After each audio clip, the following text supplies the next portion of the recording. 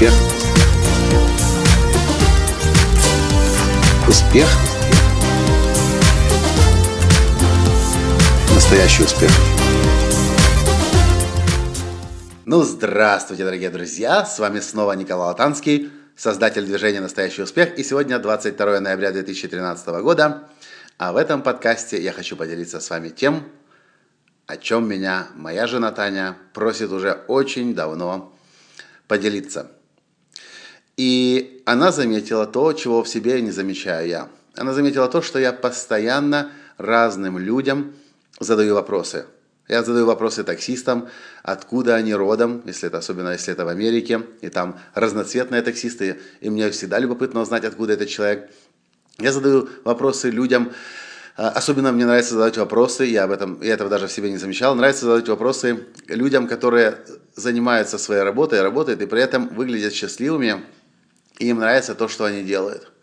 И Таня меня уже много раз спросила: «Коля, расскажи о своем любопытстве. Почему ты такой любопытный?»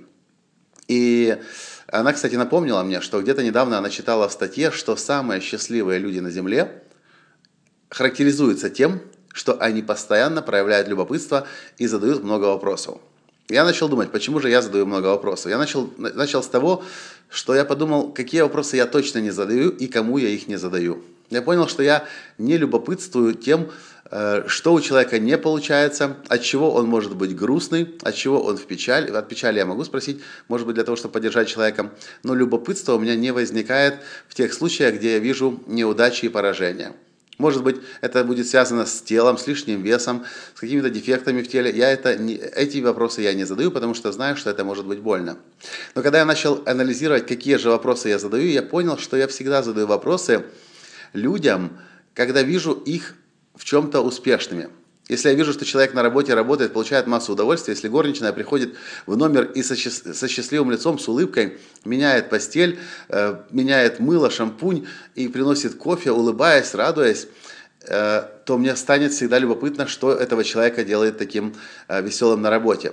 Мне всегда интересно узнать, какие люди становились успешными, и я неосознанно собираю историю успеха.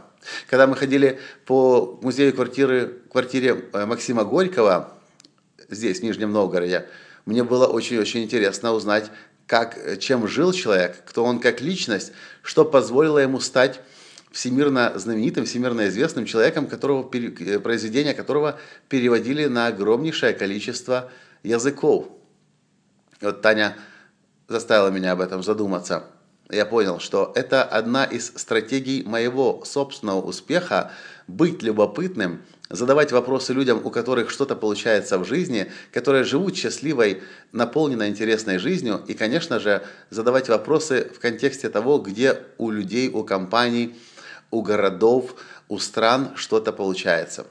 И задумайтесь вы, какие вопросы вы задаете. Я знаю, что многие люди боятся задавать вопросы другим, потому что боятся ошибиться, попасть не по адресу и получить негатив. Но если вы будете задавать вопросы в контексте успеха другого человека, в контексте того, что его радует, и вы видите, что его это радует, вы будете всегда получать хорошие ответы. Если вы, конечно же, будете интересоваться искренне, а не просто потому, что интересоваться нужно.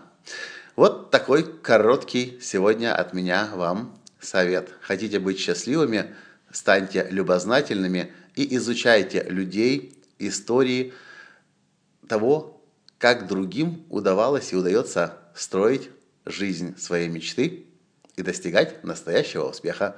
На этом все. С вами был ваш Николай Латанский, и пока! Успех. Успех.